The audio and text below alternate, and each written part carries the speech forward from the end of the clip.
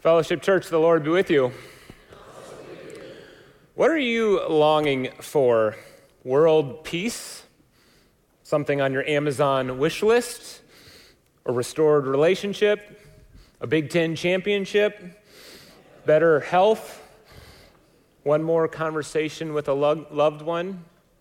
What are you longing for? Around this time of the year, as the world ramps up with its Christmas fever, we as a Christian church try to slow down, to acknowledge and to affirm that while the world is not right, there will come a day when all will be made right. That while our hearts are restless and ache, there will come a day when all things are restored. While brokenness and pain exist in this world and in us, there will come a day when all will be redeemed. The season that we're in the Christian church is called Advent. It's the season when we intentionally wait, anticipate, long for the restoration of this world. A time of year when we don't just ask, what are you longing for? But maybe even more so, who are you longing for? And who do we wait for? Who do we long to restore? But the one we know as wisdom, Lord and ruler, root of Jesse, key of David, radiant dawn, king of the nations, Emmanuel, God with us, the one who came and the one who will come again. He is the worthy one. He is the one who John, in his revelation, asked, who is worthy to open the scroll? The elders said, see, the Lion from the tribe of Judah, the root of David, who has conquered. He is the one who is able to open the scroll and its 7 seals. As a people, as we wait, as we long for, as we yearn for the world to be made right, we can still stand and sing because of God's grace in Jesus Christ. He is the one who is worthy of our praise. Let's stand and sing together.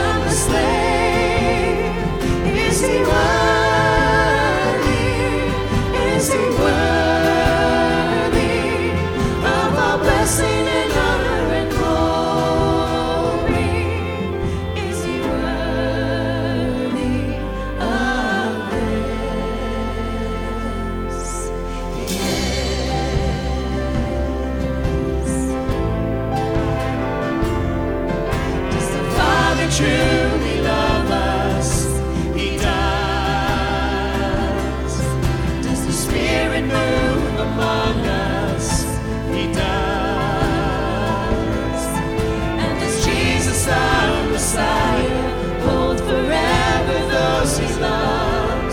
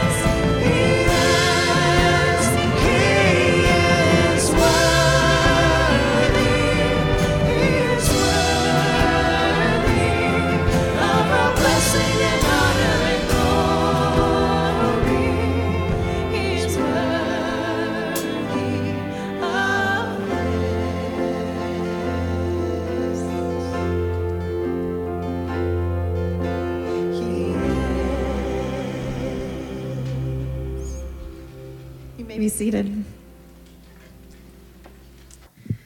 Friends, our worship series this Advent is borrowing from an ancient church tradition that dates back to the 6th century AD. It's called the O Antiphons. Maybe you've heard of them, maybe not. It's my latest obsession, so I could talk for hours with you about what I'm learning and why I love them. So settle in. Thanks, that was a joke. I have 3 minutes, and I've really only scratched the surface in this ancient tradition, but it is beautiful. Put briefly, the O Antiphons are a collection of 7 Latin chants. Antiphon actually means chant in Latin, and they've been traditionally used as evening prayers in the final week of Advent leading up to Christmas Eve. Each chant begins with and focuses on a different title for Jesus. And in fact, Pastor Nate foreshadowed that for us in everything he listed. Those are the O Antiphons. Those are the titles of Jesus that he mentioned in the call to worship. These O Antiphons later on were used as the basis of an English Advent carol that we know as O Come, Emmanuel. We've chosen 4 of these titles to focus on for the 4 worship services these Sundays of Advent.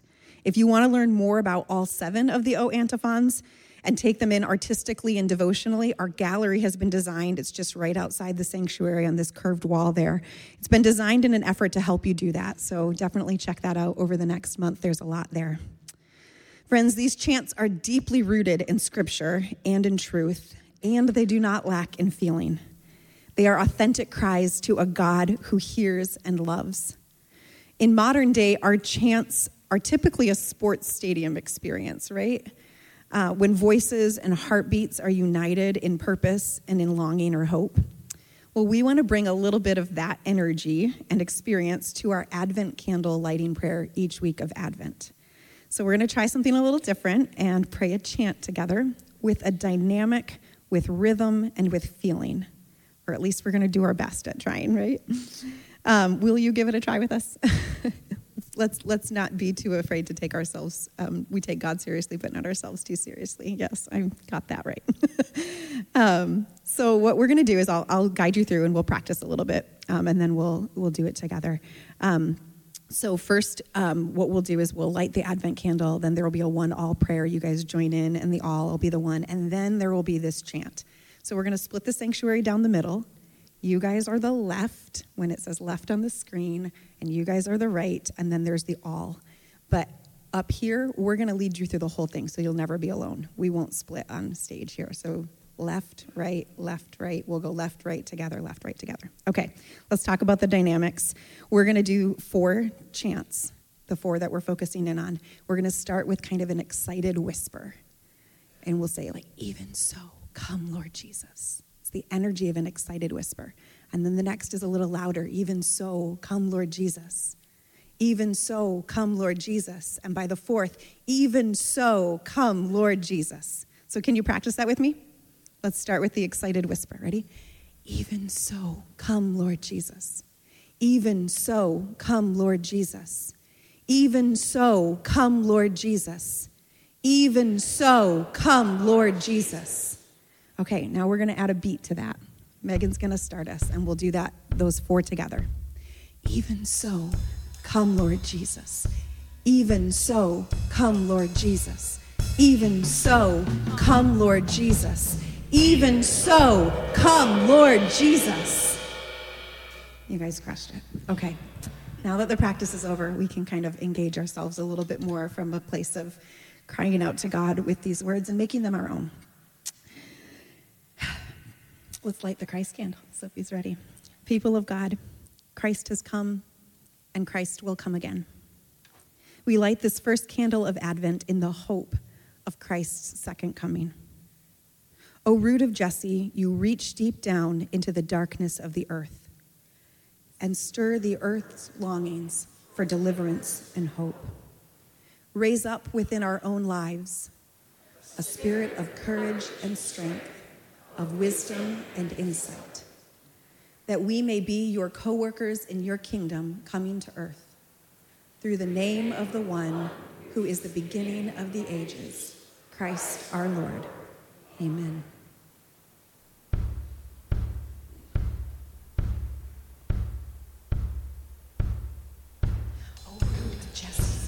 reach deep down and stir up hope. Even so, come, Lord Jesus. O radiant dawn, dispel earth's darkness with sunrise of shalom. Even so, come, Lord Jesus. O King of nations, unite your world in joy of your reign. Even so, come, Lord Jesus. O Emmanuel, child of promise, stay with us in love. Even so, come, Lord Jesus.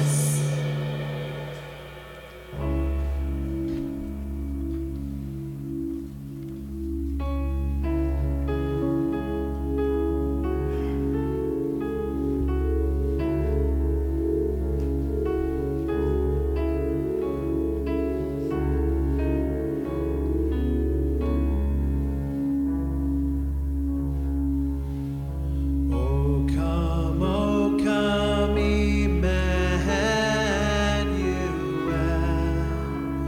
and ransom captive Israel that mourns in lonely exile here until the Son of God appear.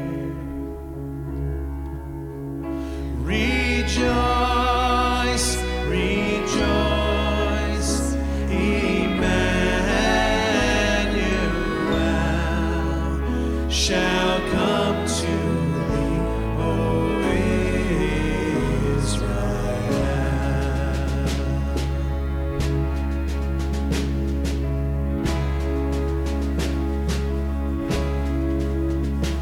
O come, thou day spring, come and cheer our spirits by thine advent here. Disperse the gloomy clouds of night, and death's dark shadows put to flight. Rejoice, rejoice, Emmanuel shall come to thee, O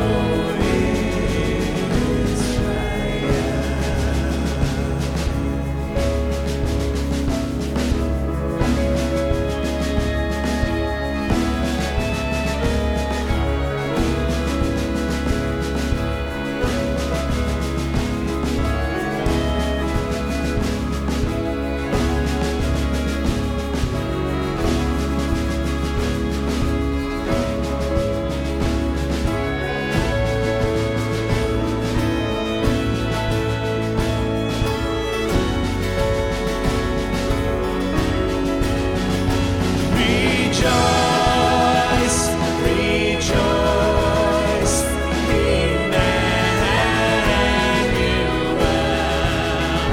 shall come to thee, O Israel. Rejoice, rejoice, Emmanuel shall come to thee, O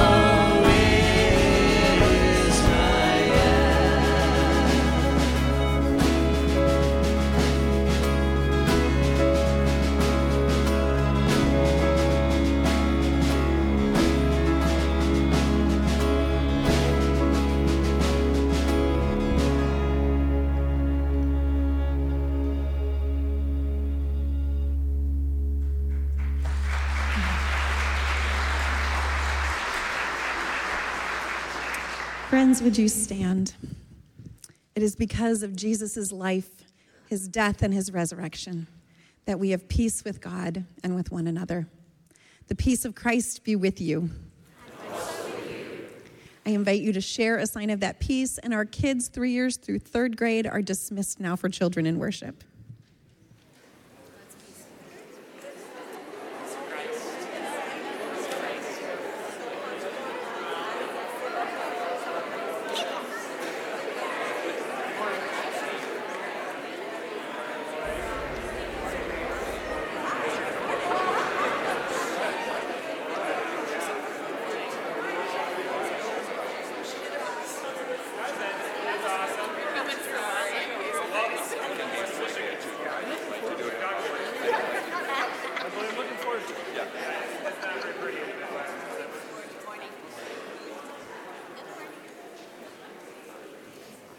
I'm actually going to invite you to stand again or remain standing. Sorry. I was about to walk off. We're going to sing one more Advent hymn as we prepare our hearts to hear God's word. It is in our hymnal, but we're doing a different verse. So if you want to look it up, it's number 2, but there's going to be a verse that's missing. Let's sing together.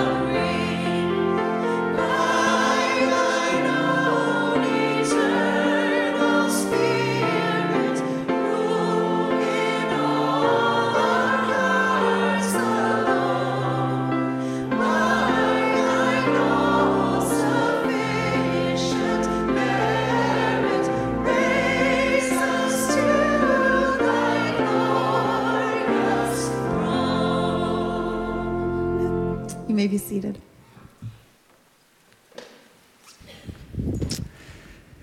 Well, good morning, church and friends and guests. The Lord be with you.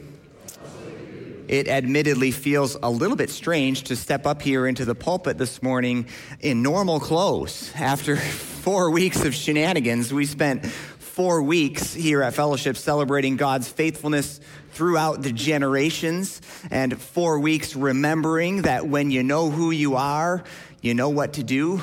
And at Fellowship Church, we are a people who want to be real and unifying, inviting and equipping. It was a good journey together. But now, of course, as you already know, we are turning into the season of Advent, where we wait with eager anticipation the coming of our Lord Jesus Christ. Our scriptures for this morning come to us from 3 different books: Hebrews chapter 1, Isaiah chapter 11, and Revelation chapter 5. So I invite you to hear the word of the Lord from the book that we love. Hebrews begins by saying this: in the past, God spoke to our ancestors through the prophets at many times and in many ways, but in these last days he has spoken to us by his Son, whom he appointed heir of all things, and through whom he also created the whole world. And then the prophet Isaiah says, a shoot will come up from the stump of Jesse, and from his roots a branch will bear fruit. In that day, the root of Jesse will stand as a banner for all the peoples. The nations will rally to him, and his resting place will be glorious. And then John, in the book of Revelation, says, "Then I looked and saw in the right hand of him who sat on a throne a scroll with writing on both sides of it, and it was sealed with 7 seals. And I saw a mighty angel proclaiming in a loud voice, 'Who is worthy to break the seal and open the scroll?' But no one in heaven or on earth or under the earth could open the scroll or even look inside it. I wept and wept because no one was found who was worthy to open the scroll or look inside. And then one of the elders said to me, 'Do not weep. For see, the Lion of the tribe of Judah, the Root of David, he has triumphed. He is able to open the scroll and its 7 seals.'" Friends, this is the word of the Lord. Thanks be to God. So first things first, I must admit to you as we get started here, a kind of long-term adult crush that I have. I love trees. I love trees. These are some pictures of us on a family vacation out to the great sequoia trees in Northern California. That's General Sherman right there, the largest tree on planet Earth measured by volume. The other one is us inside of a different tree, and you can't even see us. The tree is so huge. I love trees. I don't love them scientifically. Not really concerned about coniferous and deciduous or whatever they're called. I don't have a leaf collection in my basement. But I do love trees, and I love them more so because of their beautiful place in this world, and also especially because of the spiritual significance that is given to them in our scriptures. Trees are a great metaphor for life.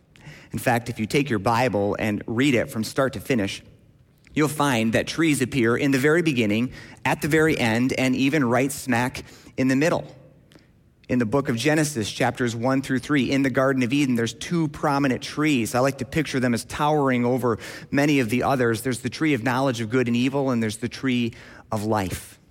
Jump to the very end of the Bible, the last chapter, Revelation chapter 22, and you'll see again the tree of life comes back, and it's straddling this river of life, and the leaves of that tree are for the healing of the nations. Pretty cool.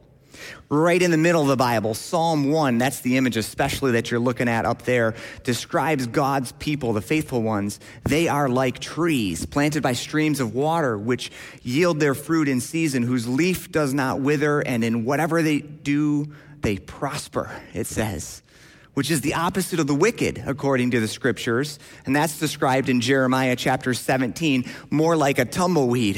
It's unrooted, it's dry and dead, and it's blowing back and forth with the winds.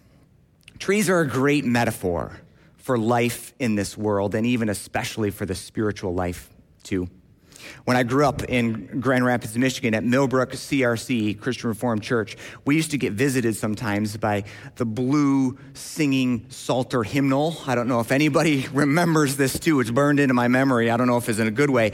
But that thing would show up at our church in costume and sometimes sing songs, including the Tree Song, which I think is a song by Ken Miedema, and I've remembered it ever since. I love the song. It says, "I've got roots going down to the waters. I've got leaves growing up to the sunshine. I'm becoming what the Lord of trees has made me to be, a strong young tree." I see you singing along with me. Come on.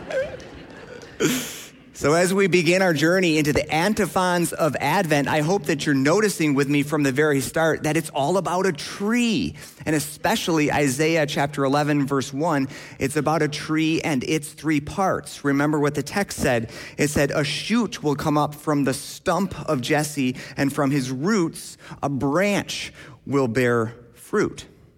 And the 2 main characters that this text is talking about are, of course, first of all, Jesse, who is basically an almost nobody from Nowheresville. He's from Bethlehem, the least of the tribes of Judah, a forgettable place. And Jesse is also an unsuspecting, unspectacular person, but he becomes the father of King David, royal lineage. So Jesse is the first one it's about, but even more so, it's about Jesus. And Jesus is the root. Jesus is the shoot coming off from this tree of Jesse. Therefore, the first antiphon of Advent that we're going to celebrate this morning is "Come, Lord Jesus, O root, O shoot of Jesse." And I want to consider that antiphon with you alongside it as a tree and the three parts we see in a tree. So let's start with the roots, okay?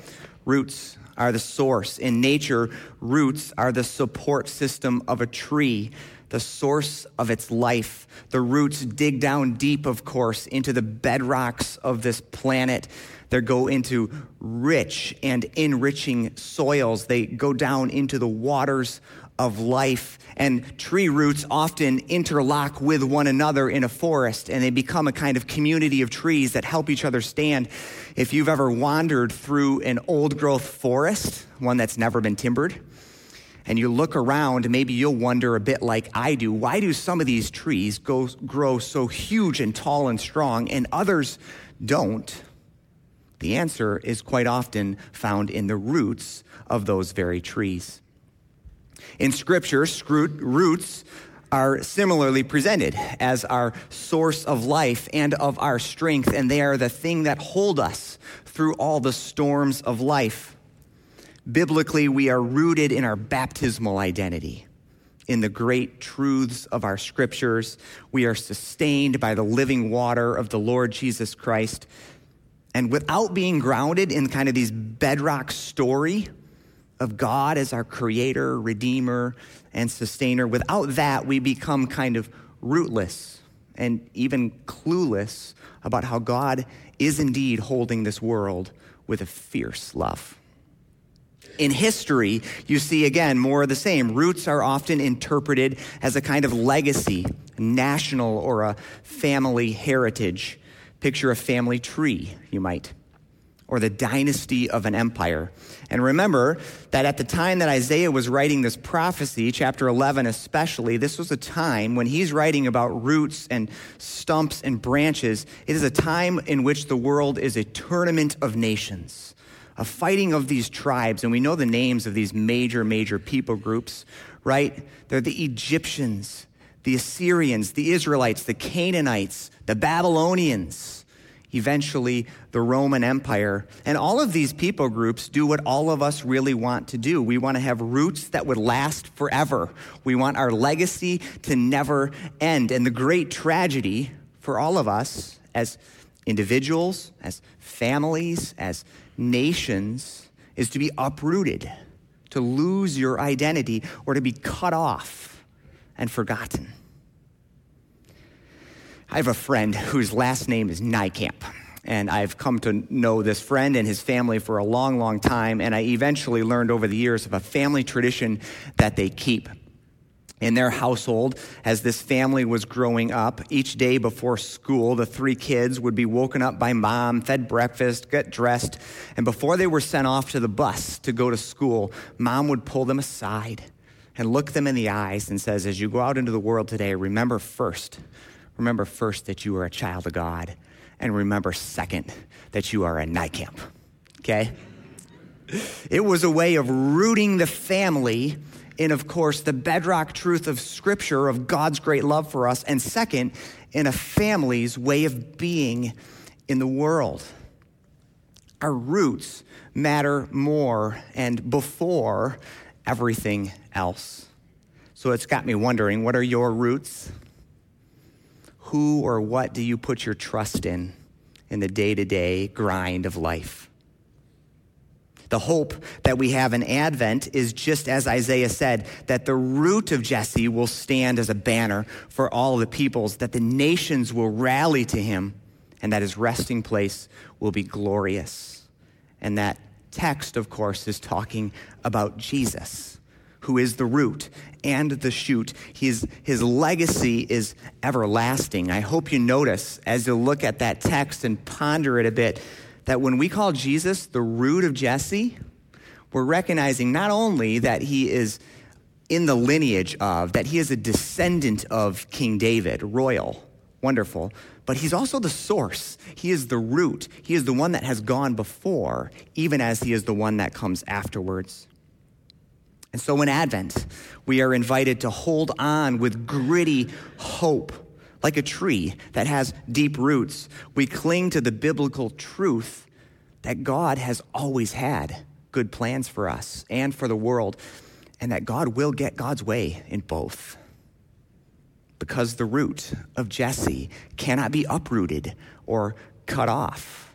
Now, to be sure, really hard stuff can and does happen in this world. Don't we know it? And yet, we know nothing can separate us from the love of God that is in Christ Jesus for us. So be rooted, friends, first of all. Be rooted in the one who is the root. And I think when you do that, you will find God holding on to you through all the storms of life. After the roots, of course, come the trunk, which can become a stump, as it does in our text for today. So let's talk stumps. In nature, a tree stump is an aberration, right? Here, the tree fails, not because of its root system, but because of human decisions. It happens with a chainsaw or with an axe. And it often happens because the tree itself has become so sick or so dangerous that it must be cut down. It's not the way it's supposed to be, which is a great classic definition of what sin is also. It's not the way it's supposed to be. If you've been out and about on the town and driving on Ottawa Beach Road, perhaps you've noticed the house right by Van Wieren Hardware that has the huge stump right now. I hope you notice it now that I've said it. In Scripture, like in nature, a tree stump represents death. It is being literally cut off. It's the end of a life, the end of a family, the end of a dynasty. In fact, in a way that can sometimes make us supremely uncomfortable, the Bible does speak rather clearly about God planting and uprooting, and sometimes even cutting off individuals or nations. Sometimes this stumping is based on God's wrath, which is a word that really makes us uncomfortable, but it's frequent in the Scriptures. And the best definition that I've found of this word wrath is that it is God's right action. And God is against evil anywhere in the world because God is for good everywhere in the world. And so sometimes the stumping happens because of God's wrath. Other times, the stumping happens because of God's discipline. We know that also in the Scriptures, that God prunes the trees sometimes, cuts them back so that more growth can happen. And it says that the Lord disciplines the ones that he loves. So maybe the stumping is more like a pruning. Still other times, the stumping is entirely undeserved. Remember the story of Job? He gets stumped because he is righteous. Doesn't make a ton of sense, really. Or finally, the stumping sometimes happen and it's entirely unexplained. Like in Luke chapter 13, where people come to Jesus and name two great tragedies that had recently happened in the world, and they have their theories about why. They say, Jesus, did it happen because of this? And Jesus says, no. And he leaves it unexplained as to why the things actually did yet still happen. In history, it's still more of the same. Stumps are this kind of dead end. The biblical imagery reflects the historical reality, so much so that if we look at the long history of the world, you see that many of the great dynasties that once existed don't exist anymore. The Roman Empire, the Ottoman Empire, the Mongol Empire, these have now become stumps.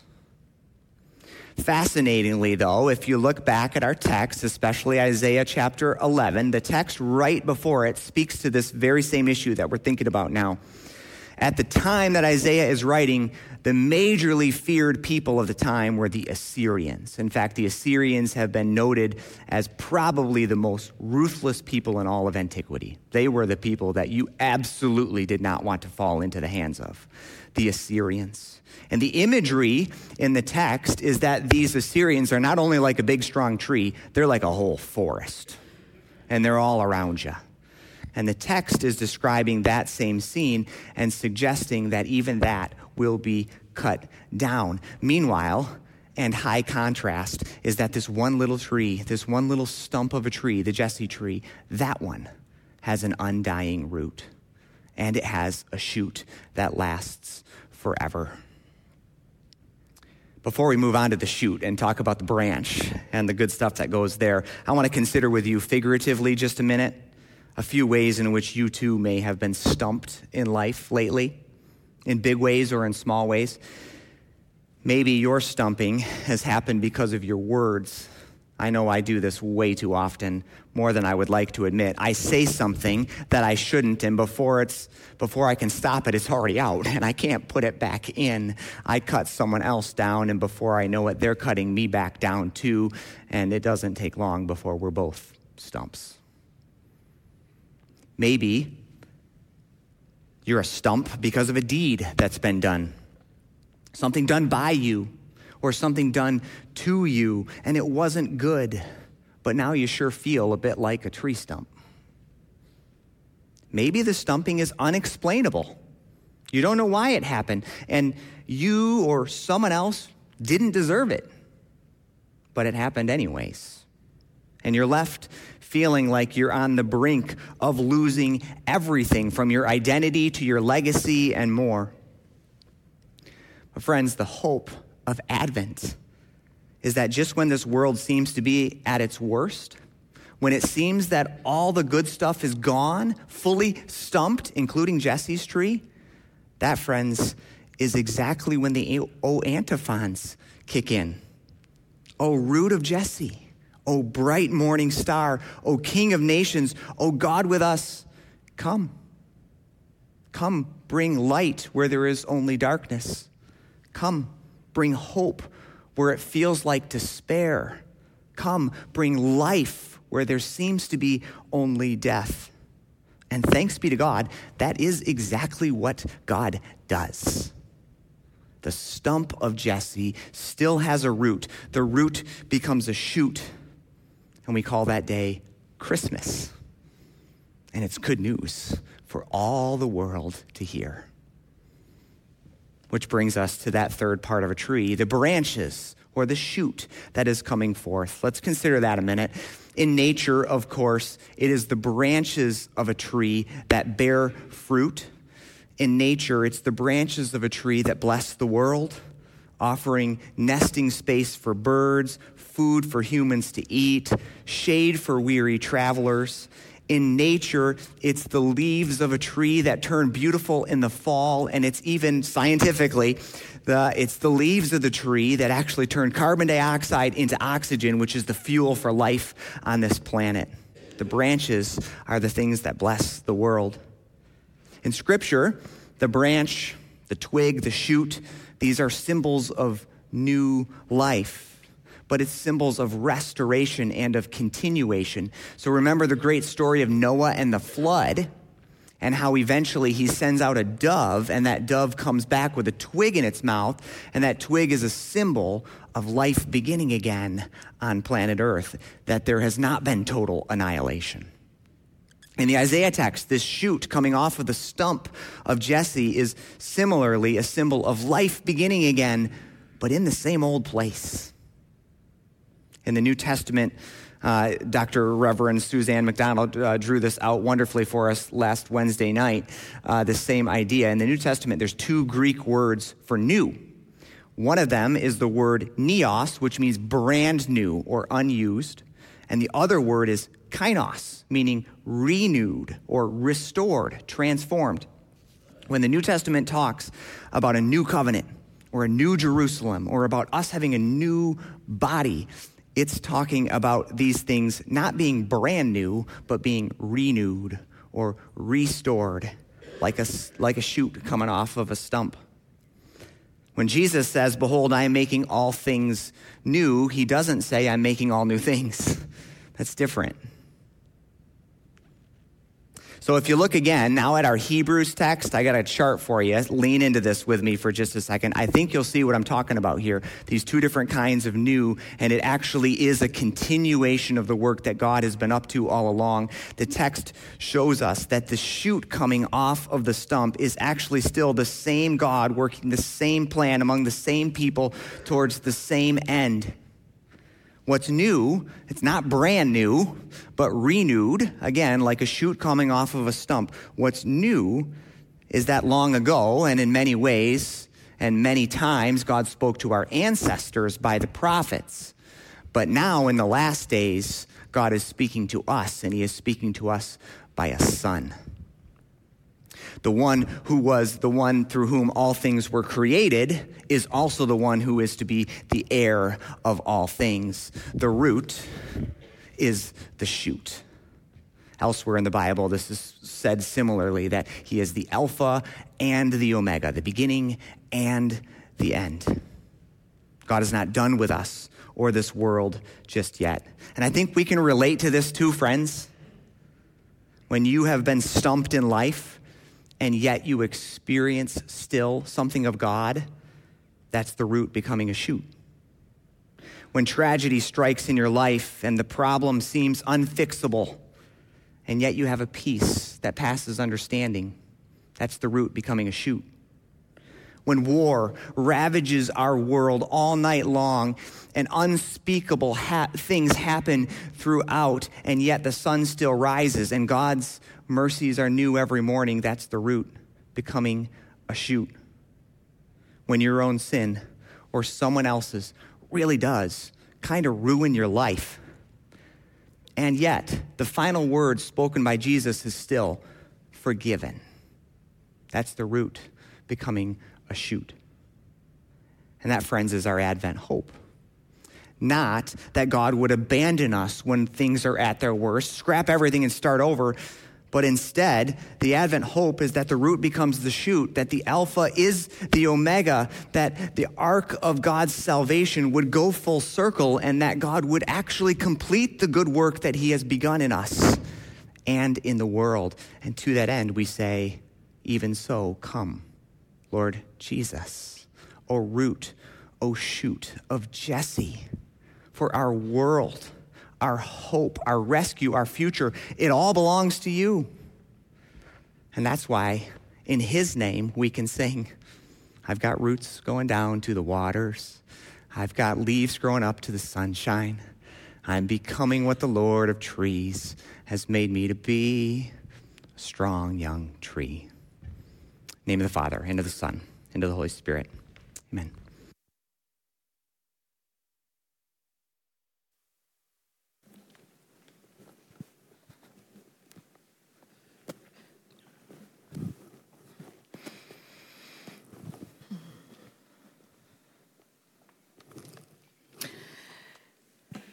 Brothers and sisters in Christ, this morning we get to feast at the table that God has set for us. At this table, we taste the new life that shoots forth in Jesus Christ. At this table, our roots are planted in Christ, our source.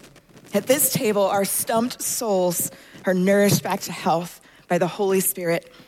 And at this table, we branches are fed that we may bear fruit in keeping with Christ and his kingdom. The Holy Supper, which we are about to celebrate, is for us a feast of remembrance, communion, and of hope.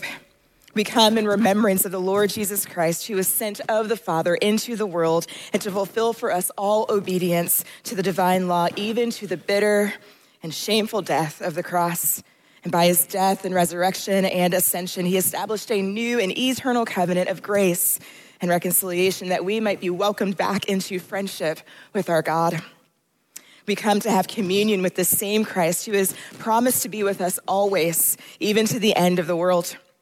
As the bread, he strengthens us unto eternal life. As the vine, he is the one in whom we must abide if we are to bear fruit. And in the bread and the cup, by the power of the Holy Spirit, our own hearts are lifted up into communion with the resurrected and the ascended Christ. And we come in hope, believing that this bread and this cup are a pledge and a foretaste of the eternal, joyful feast that we will get to enjoy and partake when Christ's kingdom is fully come, made like unto him in his glory. And since by his death and his resurrection and his ascension, Christ has obtained for us the life-giving Spirit who unites us to God and to one another as one body, we receive this supper in love and fellowship for God's people, the church, both those present and those who have gone before, allowing each other's love to multiply our own love for our triune God as we join in fellowship at Christ's table. Maybe it's remembrance of Christ's sacrificial love in the face of your own stumped soul. Maybe it's fresh communion with Christ in a season of distraction and exhaustion and busyness. Maybe it's a shining hope that in Christ all things are being made new despite the brokenness that you see in our world. Whichever it is, remembrance, communion, and hope, here at Fellowship, all who love God and are learning to follow Jesus are welcomed to feast and be refueled at this table. Pray together. Oh God, it's always fitting to give you thanks and praise, and especially at this table. For here we pause together to recognize you as creator, redeemer, and sustainer of all creation. For you bring forth flowers in the desert, and you water in a weary land. Now you have made for us a highway in the wilderness where your people, once captive, may return with songs of joy. Therefore we praise you with choirs of angels, with prophets, apostles, and martyrs, and with all the faithful from every time and place, who forever sing to the glory of your name. For you are holy, O God of majesty, and blessed is Jesus Christ, your Son, our Lord. In Christ we have seen and heard the good news of God. The sick are healed, strangers are welcomed, the poor have hope, and the dead are raised to new life. By his resurrection from the dead, we receive life everlasting. Remembering your gracious acts in Jesus Christ, we take from your creation this bread and cup and joyfully celebrate your dying and rising as we wait for the day of your coming. With thanksgiving, we offer ourselves to you to be living and holy sacrifices dedicated to your service. And so, gracious God, pour out your Holy Spirit upon us and upon these gifts of bread and cup, that the bread which we break and the cup which we bless may be the communion of your body and blood, O Christ. And by your Spirit, unite us with Christ and with your whole church in all the world. Help us to grow in faith and love as your people in Christ. Strengthen our hearts and teach us patience as we watch and pray for the coming of the Lord. Through Christ, with Christ, in Christ, in the unity of the Holy Spirit, all glory and honor are yours, Almighty God, now and forever. Amen. On the same night that Jesus was to be betrayed, he took bread. And after he had given thanks, he broke it. And he gave it to his disciples, saying, "Take, eat. This is my body broken for you. Do this in remembrance of me." And that same night, after a little time had passed, Jesus took the cup and he poured it full. And he gave it to his disciples, saying to them, "This cup is the new covenant in my blood, and as often as you drink of it, do so in remembrance of me." Friends, the bread which we break and the cup which we bless is for us our communion with the resurrected Lord. This morning we will be receiving communion by intinction, which means you will come forward, and after grabbing a piece of bread, you will dip it in the cup. You will come exiting left out of the seats and returning on the right side of the seats as you stare forward. If you would prefer to stay in your seat, just raise your hand. There will be rovers that will be serving those in the seats. And also, if you'd like a gluten-free station, there's one underneath the cross. My friends, these are the gifts of God for you, the people of God.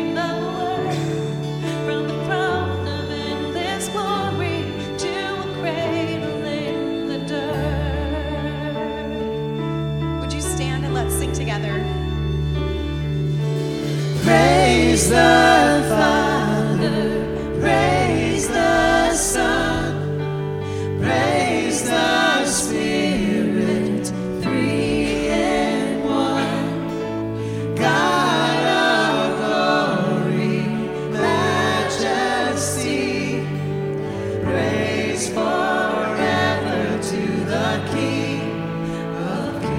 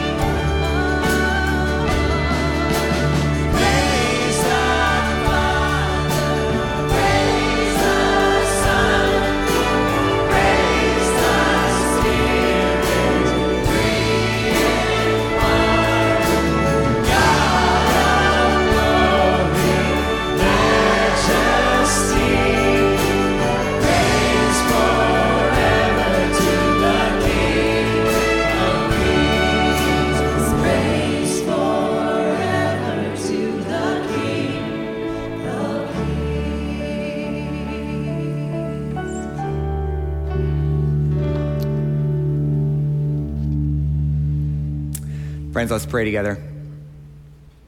O Lord our God, Father, Son, and Holy Spirit, having been fed at your table this morning, we join with the psalmist to say, "Blessed are you, O Lord our God. We bless you and we forget not all your benefits. For you have forgiven all of our iniquities. You have healed all of our diseases. You redeem our life from the pit. You crown us with steadfast love and mercy. And you renew our strength like that of the eagles. What can we do except turn back to you and say, thank you, thank you, thank you. You are our hope." And all God's people said, amen. Just a quick word, friends, but as you are about to step out of this place, I remind you that in your bulletin, we have a lot of details of our life together, including that we have a children's pageant Wednesday, December 3. So mark your calendar for that one. 13. Today is 3. 13 plus 10. And today we go from the communion table to the brunch table. So please do go out there and find some good egg dish and some yummy cinnamon rolls and more. And as you go from this place, may the grace of the Lord Jesus and the love of God the Father and the fellowship of the Holy Spirit be with you always. Amen.